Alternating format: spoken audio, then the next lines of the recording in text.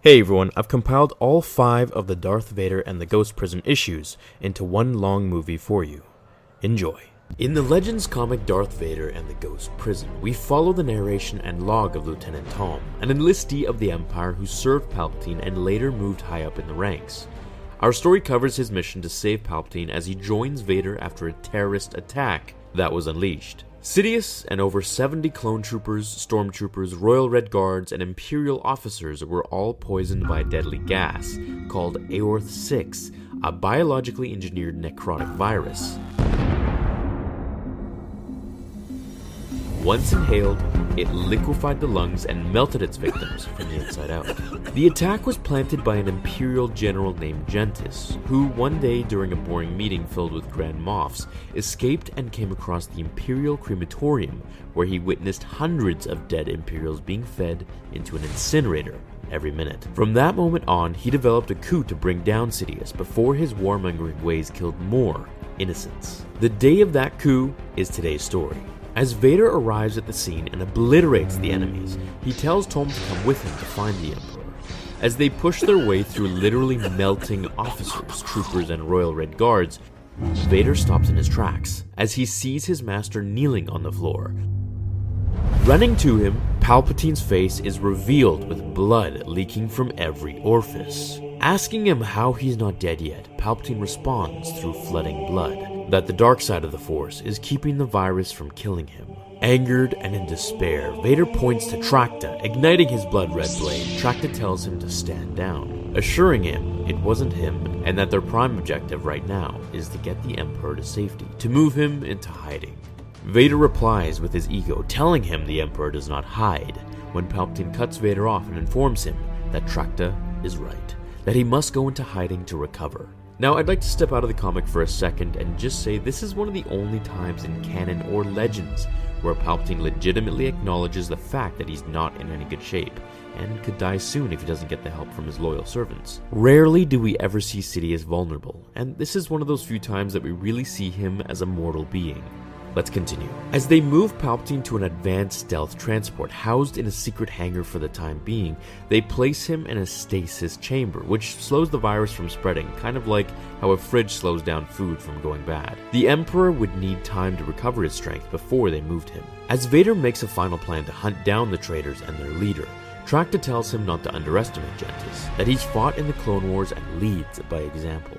Reconsidering, Vader summons a new plan to get the Emperor away to real safety before he's found. Asking him where he had in mind, Vader tells them of the many secret places that have all the facilities they need.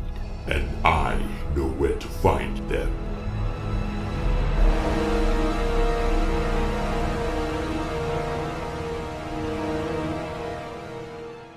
As Vader and Tom walk into the abandoned Jedi Temple on Coruscant, Tom recognizes just how quiet and eerie it is. As the scene switches to where Sidious is being held with Tracta as his guard, the medical droid next to him, which, if you recall, is the same droid that overlooked Vader's operation in Revenge of the Sith, begins to beep uncontrollably as if programmed, which is exactly what was happening. Gentis had ordered his engineers to hack into all droids within 5 kilometers of the area to kill all Imperial officers. While Vader and Tom continue through the temple, we now see them in the archive sector. As Vader senses danger, he ignites his lightsaber and the droids begin their attack, as Tracta just narrowly dodges a critical strike in the next scene. Tom warns Vader, shouting that the Jedi have come to fight, looking behind him as 2 hooded figures ignite their green lightsabers. As they fight back to back, Vader reassures him that they are just training droids. It seems during Order 66 the clones didn't destroy all the droids in the temple. As Vader destroys the Jedi training droids, Tracta gets the upper hand on his fight as well. In the following scenes, Vader just goes berserk and sends a force shockwave through the air, propelling objects with the Force at his enemies. As the fights end in both parts of the city, Vader and Tom come before a weathered and broken-looking door. As they enter, Vader commands that he must never tell anyone what he sees this night. Once inside, activating the security tapes, Vader demands to see Anakin's conference with the Jedi Masters during Council. As we see Anakin in the center of the room, he tells them how he's captured countless of Dooku's men, from officers to Force wielders. Obi-Wan interrupts to ask him if he's requesting for another promotion. As Anakin refuses these claims, he simply asks the council why all the men he's captured and defeated end up disappearing once he hands them over. Raising his voice, Anakin demands to know the truth, telling them he needs to know what happened to his prisoners of war. As Master Windu answers, he basically tells Anakin that he's making things up and that he's overstepped his authority.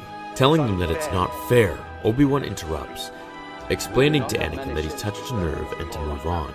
Threatening the council that he'll go to Palpatine and ask what really is going on, he storms out, leaving the Masters to discuss amongst each other. As Mace Windu tells them to let him go to Palpatine, that this is the one secret that not even Palpatine knew. Heck, the Senators and the rest of the galaxy didn't know.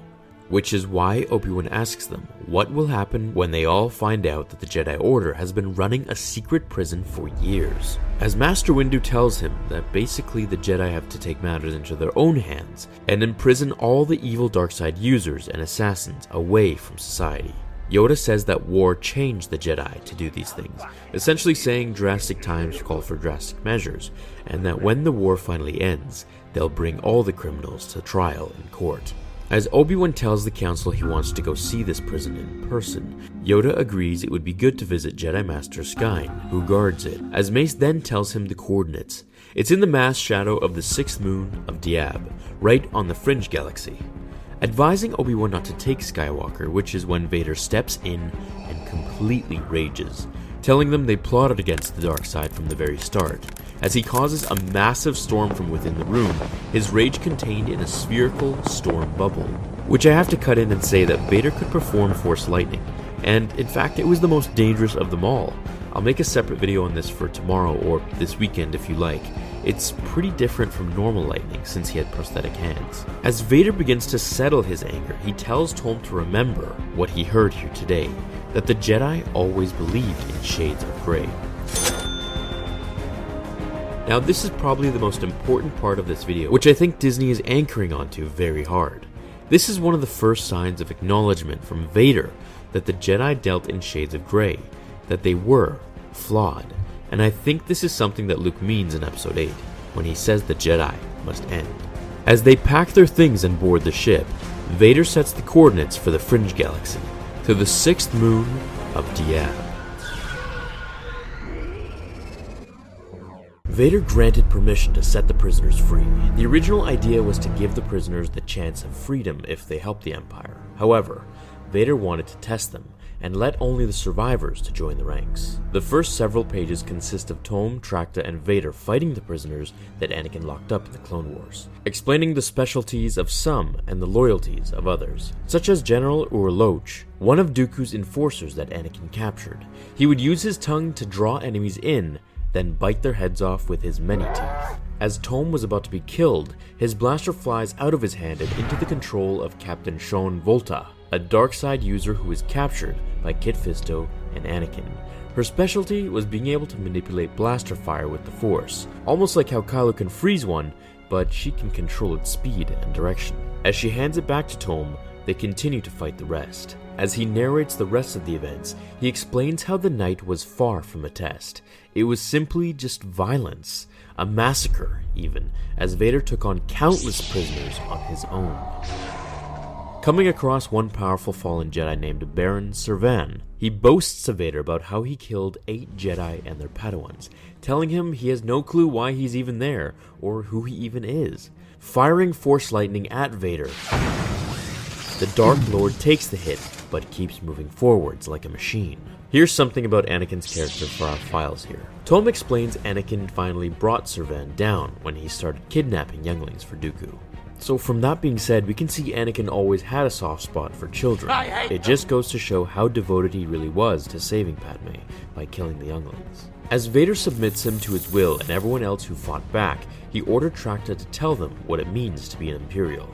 As Tracta explains that the Jedi who left them to rot would have to pay the price, and that the Empire does not run on their values, but rather solely for order and order alone. As Vader commands them all to kneel before him, they pledge their loyalty to him and are moved to go through rigorous training tests. As Tolm calculates the death toll, he tells Vader that of the 207 prisoners, 174 were killed that night. Throats slashed, skulls crushed, and limbs shattered.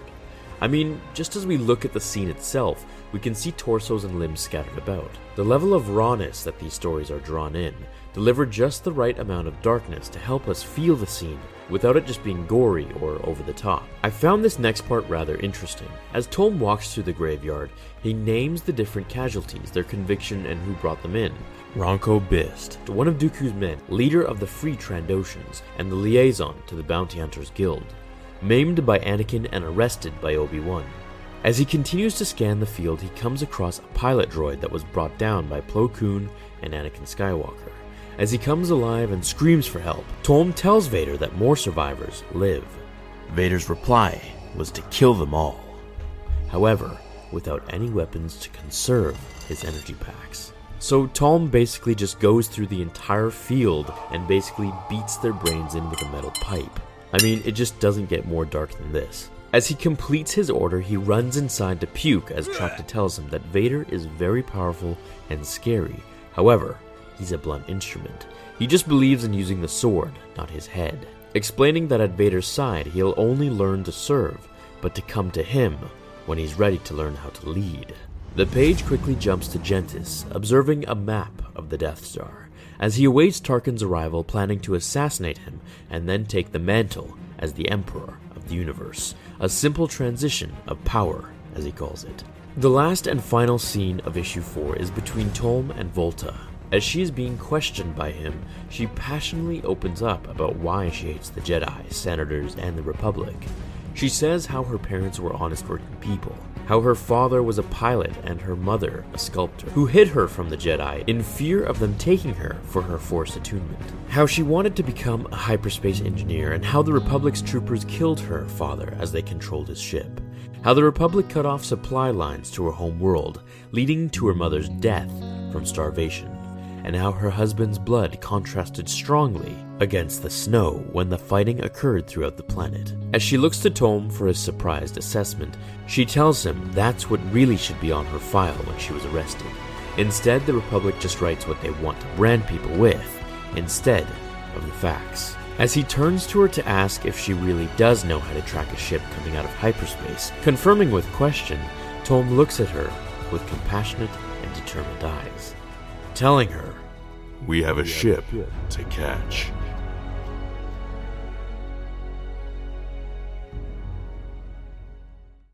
As Vader and his crew use Captain Volta's hyperdrive calculations for the best jump points, they continue their research on where to join Tarkin. They understood the fatality of the crew on board and whatever they would hit if they were just one calculation off. As we see the entire graduating class of the Imperial Academy, Tarkin's shuttle begins to land in the hangar. As his ship lowers, Gentis tells his last son that the Terror will be over soon.